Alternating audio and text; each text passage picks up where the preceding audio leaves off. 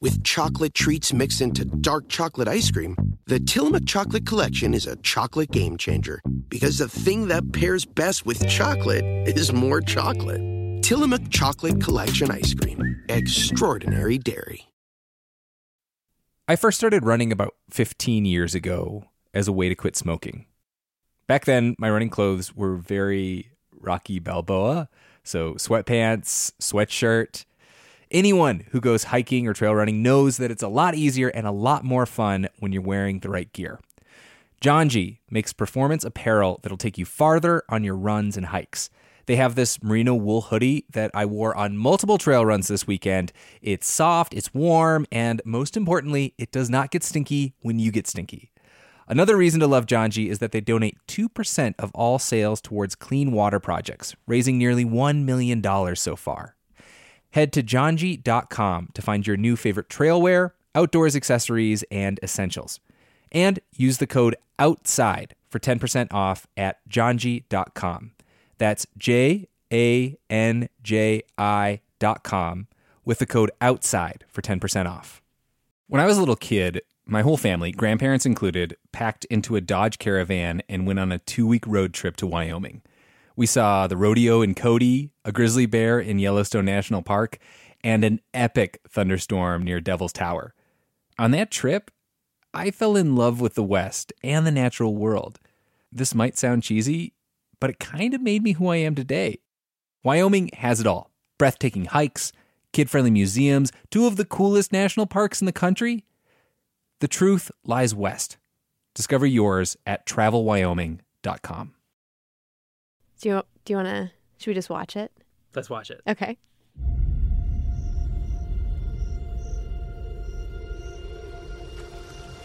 Life's not fair.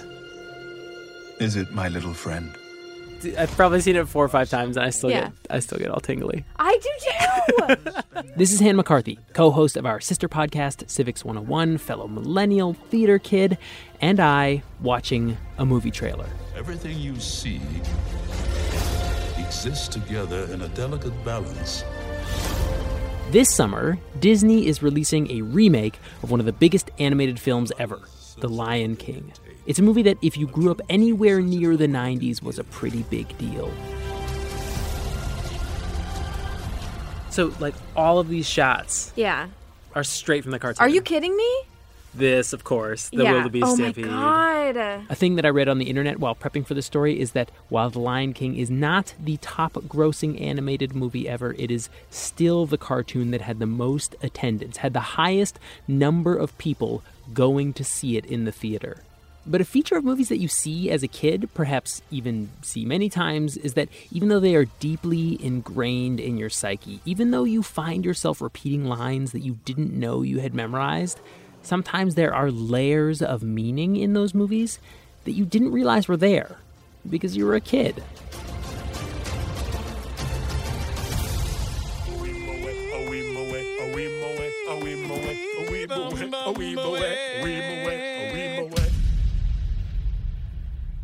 This is just a theory of mine, but I think part of the reason maybe it was so popular is because it's kind of like tale as old as time. Do you know what I'm saying? In this instance, the thing that I didn't realize, but which Hannah, who's more familiar with Shakespeare, pointed out, is that the plot of The Lion King is actually the retelling of another story. We're talking about Hamlet here, Sam. Hamlet? Shakespeare. Just like in Hamlet, you've got a young prince. My dad just showed me the whole kingdom, and I'm gonna rule it all. This one named Simba, his uncle, Scar. Yes. Well, forgive me for not leaping for joy. Bad back, you know. Kills his father, the king, Mufasa. Good morning, sire. Good morning, Zazu. Checking in with the morning report. Fire away. There's a bit of the hero's journey thrown in here because Simba runs away and becomes a reluctant hero and doesn't want to retake the throne. I can't go back. Why? You wouldn't understand. The creators, they started writing this thing, and they're like looking at the storyboard and they're like, wait a minute, like, I recognize this story. We just wrote Hamlet. For example, you might recall that Mufasa appears before Simba. Do you remember that? Mufasa like comes out of the clouds. Yeah, as a ghost. Yeah, like this scene right here.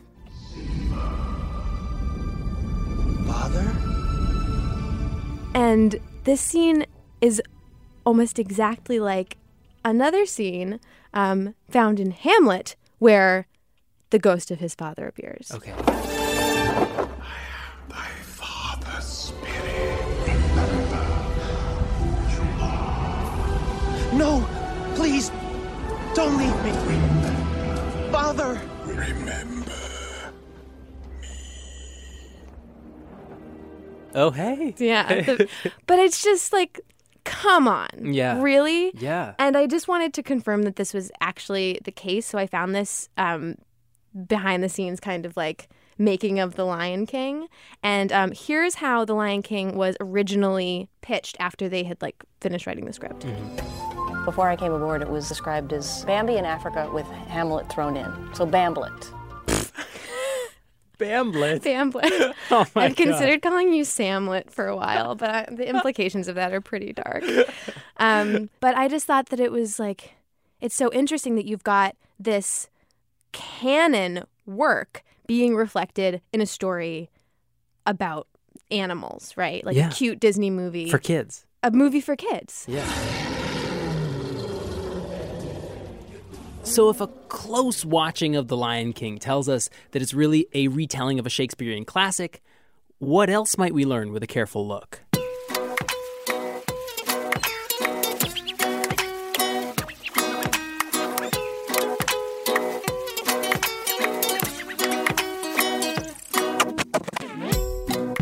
This is Outside In, a show about the natural world and how we use it. I'm Sam Evans-Brown. Today, as we approach the remake of The Lion King, we're doing a deep dive into the original film. A critical analysis of the animals and landscapes, how they're portrayed, what that says about the movie, and what that says about us.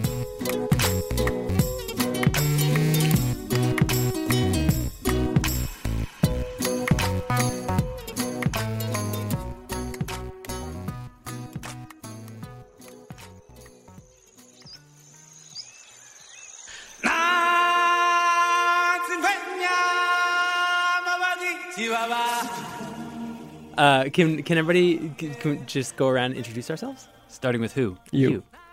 Hello. My name is Taylor Quimby, and I'm a producer on Outside In. Justine Paradise, producer reporter on the Creative Production Unit at New Hampshire Public Radio. Jimmy Gutierrez, producer, hyena lover, hyena defender, till my death. Hannah and my conversation about Hamlet got us thinking, and so we decided that we're going to gather the team, the Brain Trust, and each present arguments about The Lion King and its meaning. And because my argument was about the opening scene, I went first. Okay, I will stand by this scene as being an objectively great bit of cinema. This is the scene where it's just all of the animals converging on Pride Rock for the presentation of the new baby lion prince, Simba. You can actually even argue that this opening scene is the reason that this movie was so successful. Disney's original trailer for The Lion King just showed it in its entirety, and that's where all the buzz for it came from, was this trailer. Oh, wow. It is. I mean, it is good. It's good. Look at those gazelle. Legit stirring. So what we're seeing here is a fantasy land. In this opening montage, you see Victoria Falls, which is on the border between Zimbabwe and Zambia, like sort of central sub-Saharan Africa. And next you've got Mount Kilimanjaro, which is in Tanzania, 1,200 miles to the northeast. And later in the movie, there are scenes that show deserts, jungles, grasslands, all within like a day's run of a single male lion.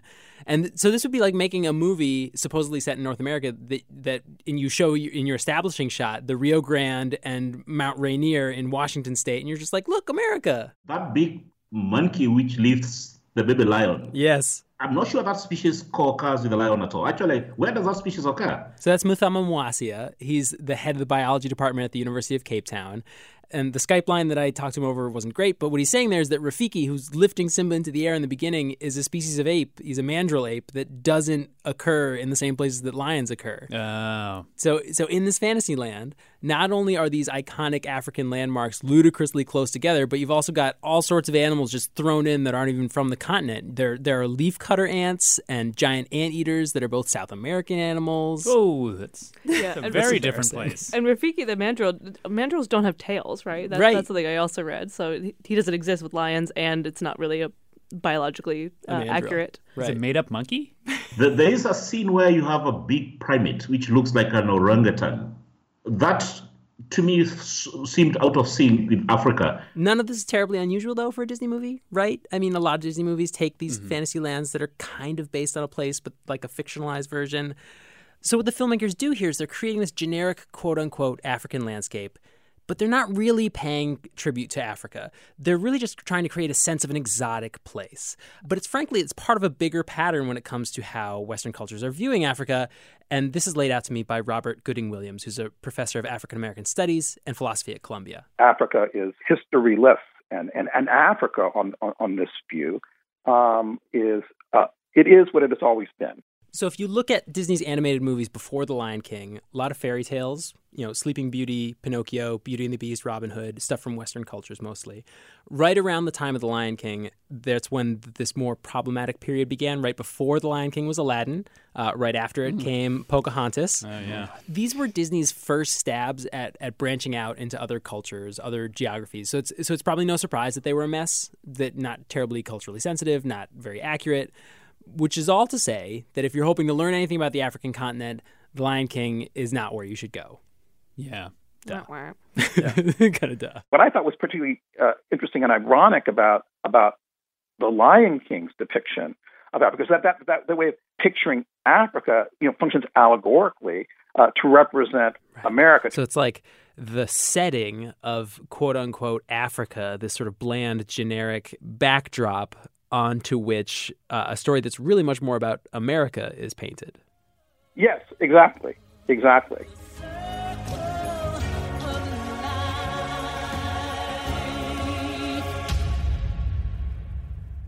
So, okay, I mean, I understand your point, Sam, that this is not a good representation of Africa. That seems pretty obvious. But, how is it a representation of America?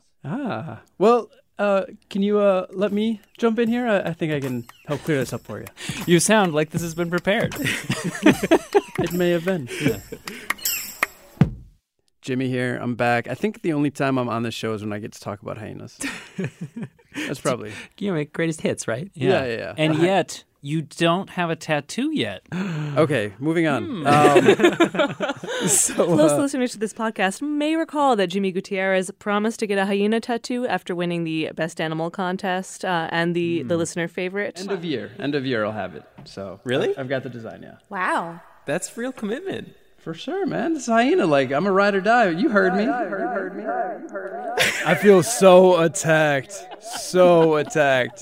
This is me walking out of the room right now. What month is it? Is it the 7th month of this new year? Of the following year. Moving on. So what I'm going to do here is I'm going to argue clearly and obviously that the depiction of hyenas in this movie is a complete disaster. Well, Banzai, what have we got here? I don't know, Shenzi. What do you think, Ed? Yeah, just what I was thinking. A trio of trespassers. And this is so much more a take on race and class in America than having anything to do with animal biology. To help me make this point, I called up Cy Montgomery. Hey there, is this my buddy, the hyena lover? She's a New Hampshire author and friend to all creatures. She spent time with Kay Holcamp, the hyena scientist, who we had on last time. And basically, Kay is the Jane Goodall of hyenas. Now, Cy hasn't seen The Lion King, so I had to walk her through some of these scenes. And that's including right at the beginning when Zazu calls the hyenas slobbering, mangy, stupid poachers. Stay on the Oopid Stay. What do you call it, Oopid Stay? Poachers. And also, then he goes on to say that lions are the top of the food chain, hyenas are the bottom of the food chain. No, not true. Not true at all. Hyenas are actually the second largest and the most formidable predator in the whole Serengeti ecosystem. They are extremely powerful hunters, as you know. A single hyena can take down a wildebeest, which is amazing. And, a 130-pound female can eat 30 pounds of meat all by herself, too. And the reason that she gulps down her food is some skulking lion is going to come take it away.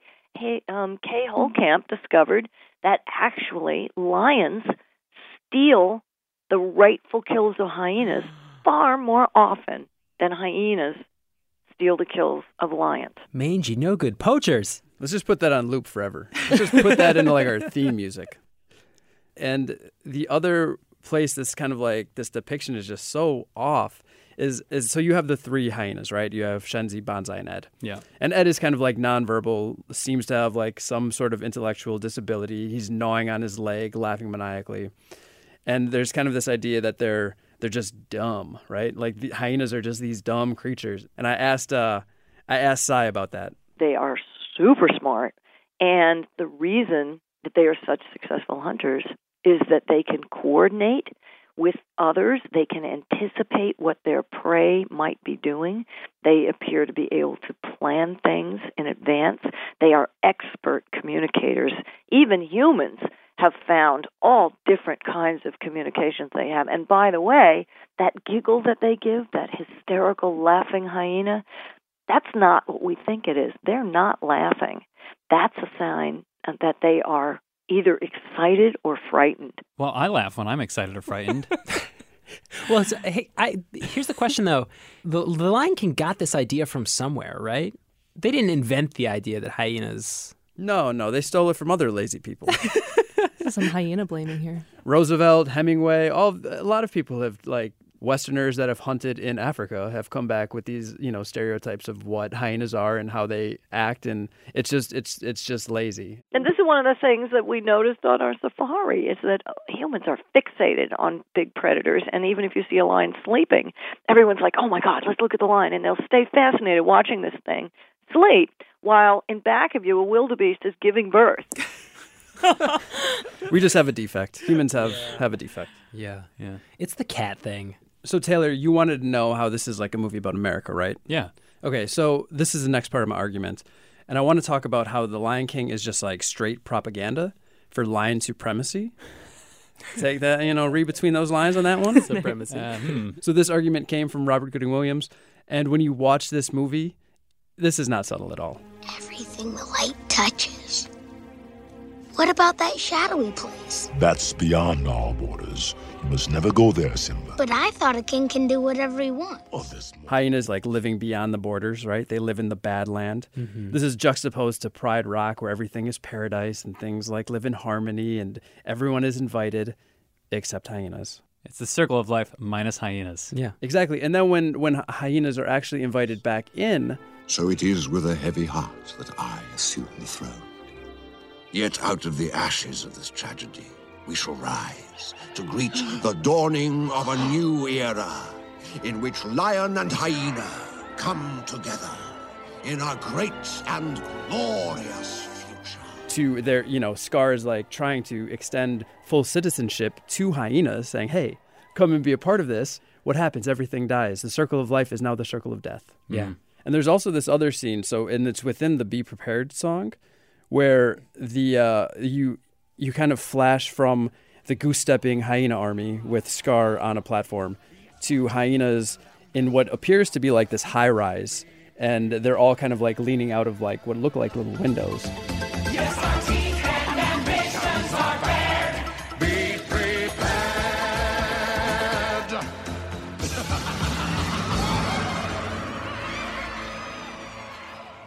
And this like overcrowded kind of like project-looking building. Do you remember this now, don't you? A city. Yes. Also. Yes. Yes. And urban. So exactly. And then also, I mean, as far as like the hyenas, they're the only one, like the two main characters outside of James Earl Jones who are voiced by black and brown actors who are also speaking a sort of like slang. Oh, Scar, it's just you. Oh, we were afraid it was somebody important. Yeah, you don't like Mufasa. Yeah. I see. Now that's power. Tell me about it. I just hear that name and I shudder. Mufasa. Ooh. Do it again. Mufasa.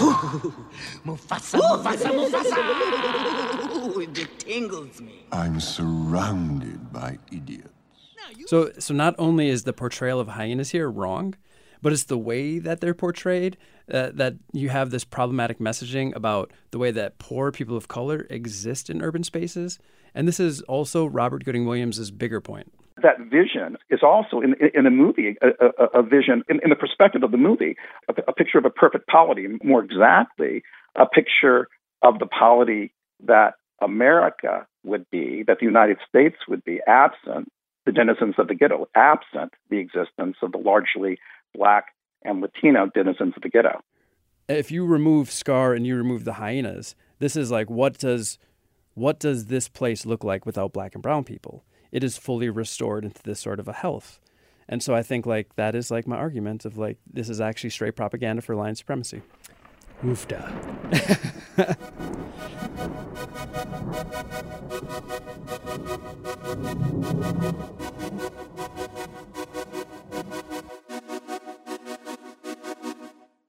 All right, who's next? Okay, so I have an argument as well. And my main argument is that you can't really talk about the problems of the Lion King, the problems of representing Africa without talking about Rafiki. Enough already. What is that supposed to mean anyway? It means you're a baboon, and I'm not. And therefore, he fits neatly into Hollywood's recurring magical Negro stereotype. This is a term I want to just say that was coined by Spike Lee in 2001. It's sort of deliberately creaky and outdated. Like the word Negro is not an appropriate term to use, and it's not what I'd usually use.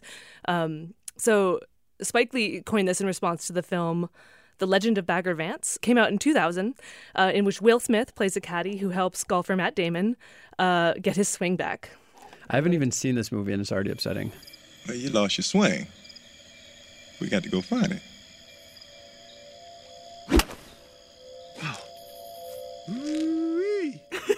So this is set in 1930s Georgia, and when Spike Lee was talking about this was at Yale, he said, blacks are getting lynched left and right, and Bagger Vance is more concerned with improving Matt Damon's golf swing. So the basics of the magical Negro is that it is a cousin of the happy slave and noble savage tropes. Is this like a book that Disney went back to again and again? I think we got something here. Yeah. Main playbook. Which one should we use this time? And so you can recognize the magical Negro when you see a black character, often in kind of a lowly position, like a garbage man or a caddy, who speaks in very folksy terms, and then he also uses his or her magical or spiritual gifts. Key and Peele make fun of this, as they are wont to do. The more garbage in the can, the better it feels to dump it all out. I suppose that's why we let it get so full in the first place. So I'll start by saying, as entertainment and a spectacle, I love The Lion King, right? And it puts me as an Africanist in this kind of weird position where I'm like, there's so much wrong with it. But for pure entertainment, it's really fun. Can I just say everybody I interviewed said that same thing? They're like, I actually love this movie, but... So this is Amivi Shah. She is an assistant professor of global studies and anthropology at Pacific Lutheran University. And she has a particular focus on humanitarian imagery, so like how NGOs depict underdevelopment, quote unquote.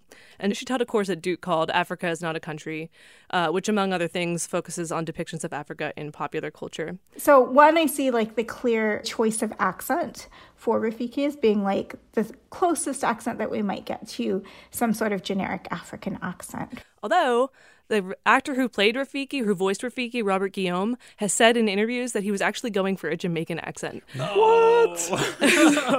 And meanwhile, Simba's voiced by Ferris Bueller. So life moves pretty fast. So if we accept that Rafiki's the only African in the movie, there is another problem because Rafiki's a monkey. Of course, there's all sorts of long-standing racist tropes that reduce Black people to monkeys in a variety of ways. And of course, Rafiki's a sort of shaman storyteller, the magical part of the magical Negro. There's also this kind of magical, mystical element that I think we place on faith practices that are non-Abrahamic, right? That kind of reduce them to something that's weird and eccentric and silly and difficult to follow. Enough already. What is that supposed to mean anyway? But I would say that the most important part of this is that Rafiki really exists as a plot device to help Simba on his journey. Mm-hmm. So he appears at very particular moments that are significant for Simba, like when he's born and when he needs a spiritual guide. And that's it, right? Rafiki doesn't seem to have any interests, for example, outside of that particular lineage and supporting that particular pride of lions. He really doesn't have, he's not in any other scene that doesn't serve. Except for when he's painting. But that's he's even... painting Simba. He's painting Simba, yeah. So there's one scene after Scar has just killed Mufasa. We could pull it up. Mufasa's death is a terrible tragedy. And the lionesses are sort of gathered around him as Scar announces the new era in which lion and hyena are coming together. And the lionesses all kind of look up in horror, and then the camera zooms out, and Rafiki is on a rock nearby, and he puts his face in his hands and shakes his head in grief. And so he is so invested in the segregation of lion and hyena and the hegemony of lions. So throughout our conversation, there was this article that Ami kept referencing. It was called How to Write About Africa by this Kenyan author, Binyavanga Wainaina. It's a satirical article, came out in 2005, and it lays out all these stereotypes about how people write about Africa. Like, there's this one part in it when he's listing the African characters you're allowed to have, which include naked warriors, loyal servants, diviners and seers, ancient wise men. And when Wainaina describes the loyal servant, he describes him as someone who always behaves like a 7-year-old, which, thinking about like the quirkiness of Rafiki, it just feels like he's one of these characters. Like the magical Negro is one way of describing it, but it's a familiar thing when you write about Africa. So in sum, Rafiki is the only African in The Lion King. He's the closest to a human character in the form of a shaman mandrill character, and he's a combination of stereotypes that mainly the magical Negro, which serves only as a plot device to help Simba on his journey to his royal destiny. This isn't looking good for The Lion King, I gotta say.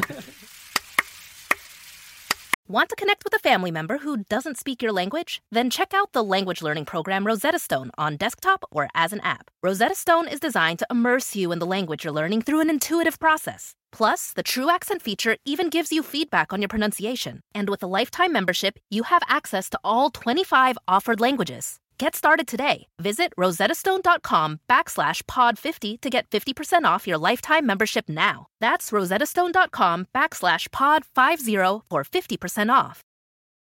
It's that time of the year. Your vacation is coming up.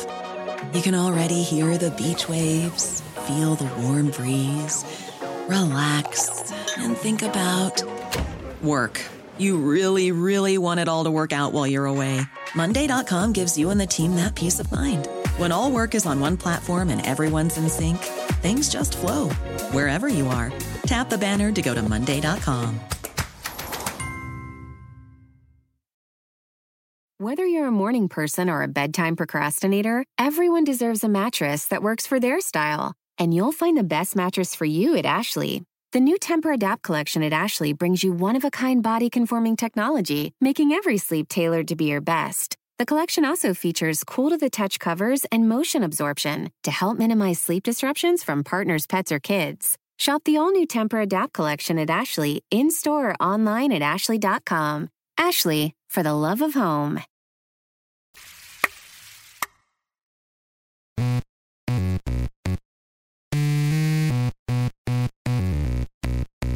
Okay, so I have one last argument, which is that if this is a story that is enforcing American class and race relations, how is that work being done?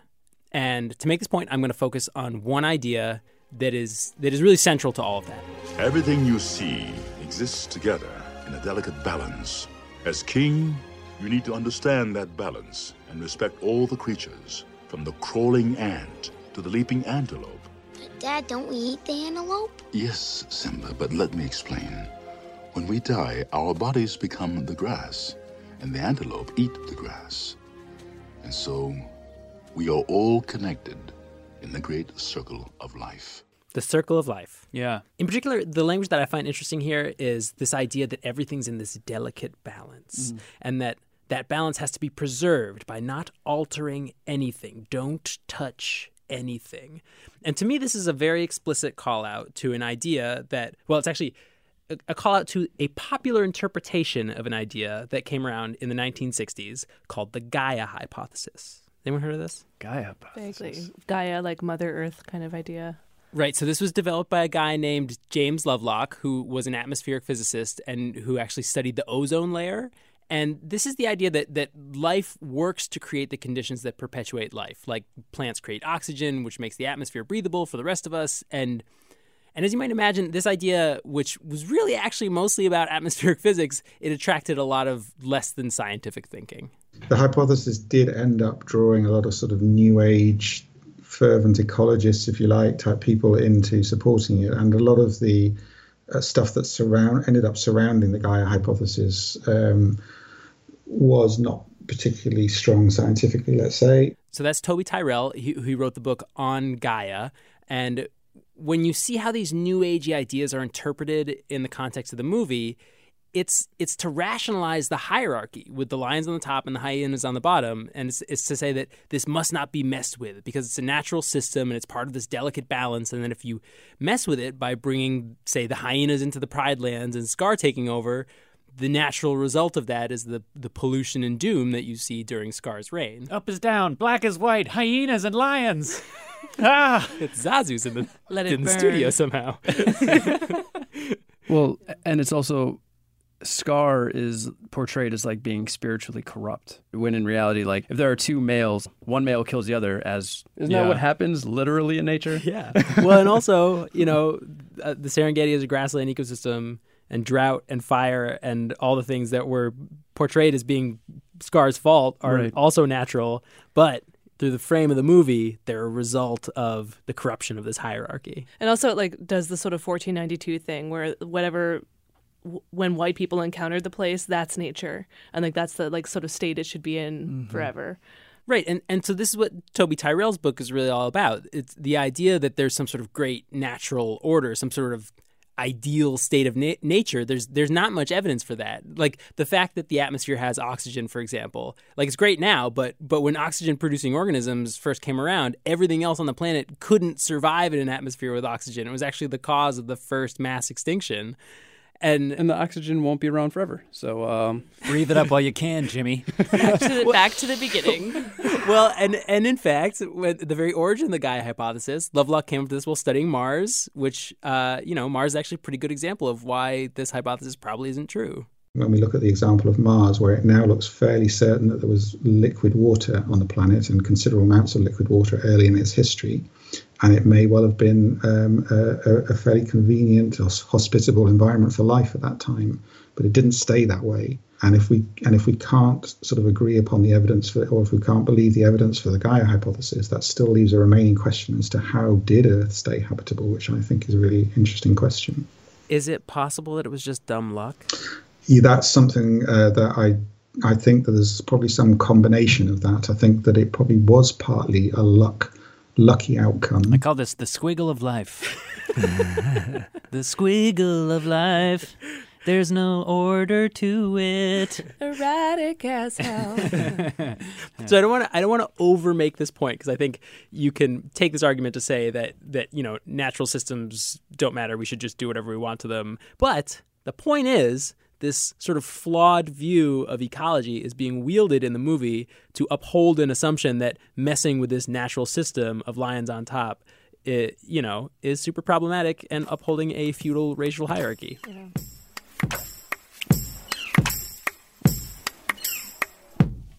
That's my point. That's what I got. I don't have a good transition line to mine. What's yours? I don't know. So the segue that I had was, what would The Lion King be like if we stopped putting all our people stuff on it? Oh, you mean if it was actually just about lions? Yeah. Oh, well, that actually is my argument. Let's talk about it. So nobody looks at Mickey Mouse and thinks, hey, that's not mouse behavior. Because like he's absurdly characterized. He's not actually a mouse. We know that he's not a mouse. And that's pretty much par for the course for a lot of Disney characters up until about The Lion King. But I think it is interesting because Disney did such a good job with the animation that we sort of transfer all the behavior and think that must also be realistic from a biological standpoint. And that just isn't the case. So I kind of wanted to know specifically what was Disney anthropomorphizing here and maybe speculate why. So I called this guy and I asked him about lion lineage. What about raising young? So I mean, there's this big scene where Mufasa takes Simba out and shows him, the limits of the pride. Or are you okay? It sounds like you're getting attacked by that bird. No, it's okay. You're a kind of ibis. You're cool. Oh, cool. So this is Craig Packer, a prominent lion scientist. He headed the Serengeti Project for 40 years. I spoke to him via Skype from Nairobi, hence the glossy ibis in the background. In the scene where Mustafa is acting as if he's going to hand on the territory to his son, that's very much the traditional patriarchy of Western society, where you have sons, the firstborn sons, inheriting the property of their fathers, right? One day, Simba, the sun will set on my time here and will rise with you as the new king. And this'll all be mine? Everything. But in reality, there are a number of different prides in the same population, and the sons do not inherit the property from their fathers. Instead, it's the daughters who inherit the territory from their mothers. Boom. See, there's some stuff here that I think you're going to be down with, Jimmy. All right. Double matriarchies. I like it. But you know, this was like a huge point of Dr. Packer's, which is that the Lion King is sort of set up in this bubble as though it were the only pride in the world, right? It is Pride Rock. It's one Lion Kingdom. And in fact, that's just not the case. But before I go on to talk about that, and before we, say that maybe it should have been the Lion Queen, I think you've got to know that we're imposing not just the lineage of humans on lions, we're also imposing our human politics. Female lions are one of the few species on this earth that don't even have a dominance hierarchy. There's no queen, there's no subordinate, there's no alpha. They're all co-equals. Anarchists. And what he tells me is that the males, too, have this really interesting relationship that just doesn't fit neatly into narratives that Disney might prefer. So male lions form what are called coalitions. So there's the pride, and the pride is really kind of like the female lions, and the coalitions are the males that are sort of within that pride. But it is about, again, it's about co-equals. So Scar and Mufasa would be brothers, right? And rather than take over the pride where they were raised, what would happen is they would strike out when they became like teenage lions to go and try and find another pride where the adult males are getting old and maybe weak, and they would kill them and then kill all those cubs from those old, weak adult males, and then they would take over the pride and start mating with all the females. And so what Dr. Packer basically says is that all of the tensions between Scar and Mufasa, it's unrealistic because lion coalitions are incredibly tightly bonded, and they only really fight with rival coalitions with other groups of male lions. And they would just be like peas in a pod. And the most extraordinary moments I've ever witnessed in lions is when two singleton males who lived this horrible life in terror of these large groups all around them, finding each other, and the just extraordinary affection they show, and the relief, it's just palpable that, oh my God, I've got a partner. And they rub each other all the time. They're flopping on top of each other. That's really heartbreaking. Yeah, I really like it. It's like they're teaching like men how to be friends with each other that show affection. And showing affection. Lions have a relationship that like adult men in America don't have. They could aspire to. They don't have to say, I love you, bro. They can just say, I love you. So what Dr. Packer sort of says is that you can maybe see a world in which this plot makes sense, where Scar and Mufasa are fighting for control if they were the last lion pride on Earth, because there would be no other coalitions of males with which they are working together to defeat. And another really important point, if it was also the last pride on Earth, so Simba might return to Pride Rock at the end of the movie instead of going off to find a coalition and another group of lions. But again, this movie is skirting actual lion behavior in favor of a very human-centric idea of, in this case, romance. You're aiming towards this monogamous conclusion in the story, which is what we kind of impose on our children. But once he gets there, he's not going to just focus on Nala. He's going to focus on all the females. And again, if it's the only pride on Earth, he'll mate with every single female that's there, including his mother, and including his mother's mother, as well as his sisters.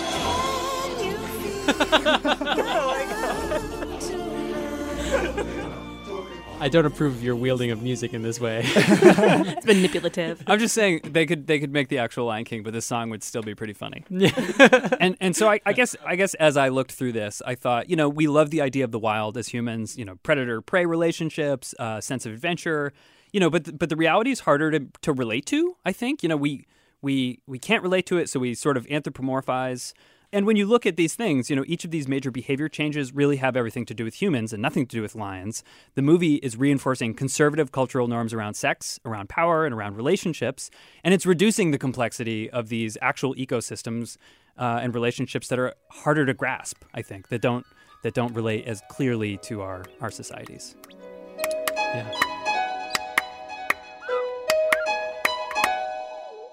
Can I make one more point? You certainly may. So I want to return to Ami Visha, who is the professor I spoke to earlier who taught that course, Africa's Not a Country. Part of what I'm working on now is this idea of how, like, imagery in many ways is much more about the audience that consumes it than about the audience it depicts. And one of the first things that she did in this course was have students bring in what was the first depiction of Africa that they had encountered. So Lion King and Madagascar came up a lot, the two movies. Also Toto's Africa. I don't know that one. Yes, you Yes, do. everyone knows this. Oh. Oh, yeah. Why does it have to be so loud? Yeah, I know that song. I'm sorry. I showed them images, right? And there were cities that they were like, oh, that's New York. And I'm like, no, that's Nairobi. And the actual idea of thinking of Africa as urban but non-slum urban, it's mind-blowing. It's still mind-blowing. I was at a talk last week where Africa was only referred to as villages, yet the place they were talking about is a huge city, right? I'm like, Kampala is not a village, right? So we can't do this. But that's like, those are kind of what I mean by the limits of our imagination. I know that's a little meta, right? Right. That's the Lion King being kind of a shot-for-shot remake doesn't really bode well, I guess. It just sort of like sets the imagination for the next generation too. Right? Like 20 years from now, we're going to have a new generation of college students or young adults whose first memories of Africa are going to be the Lion King, right? And who think of Africa as the place to go for safari. And that's, that's the extent.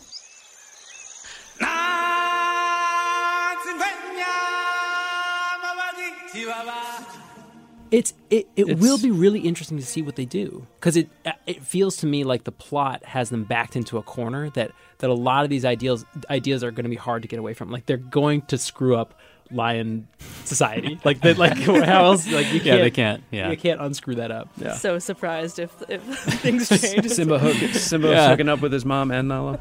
The camera pans away, and then the boys are just snuggling in the corner somewhere. So like some things are going to be wrong, but it will be interesting to see like what lessons they've learned. And I will say I'm optimistic that the racial overtones will diminish at least. But like the idea of Africa as a place without history in which people don't live, I don't know how they get away from that. Like they've made a movie about animals in Africa. They can't just like randomly show Nairobi and be like, oh, by the way, there's people who live here too. Like, yeah. You don't think they can, when in the panning at the beginning, like there's the waterfall, there's Nairobi, there's sort of people living on the edge. Also, like, a guy eating a burrito. Yeah. Or they just make a shot-for-shot remake, and then it just pans out at the end, and turns out they're in a game park.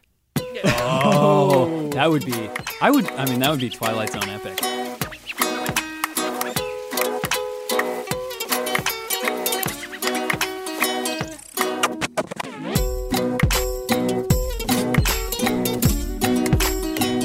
This episode of Outside In was produced by me, Sam Evans-Brown, Justine Paradise, Taylor Quimby, Hannah McCarthy, and Jimmy Gutierrez, with help from Samantha Searles.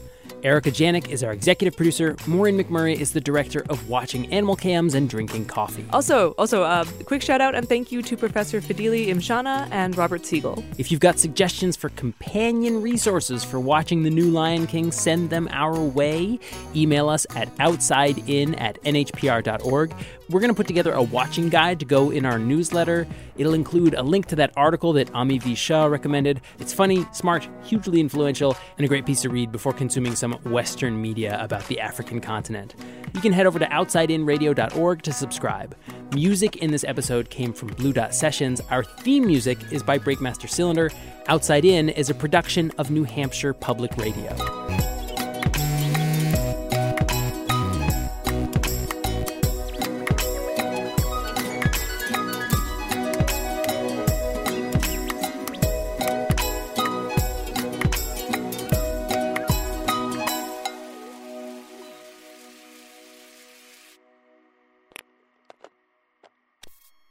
We ready? We ready? We ready? Are you ready? I think so. I'm going to just hit enter a couple times on the same page. He said he was ready, and then he was like, well, just one more minute. I hear a lot of keyboard clicks. It's that time of the year. Your vacation is coming up.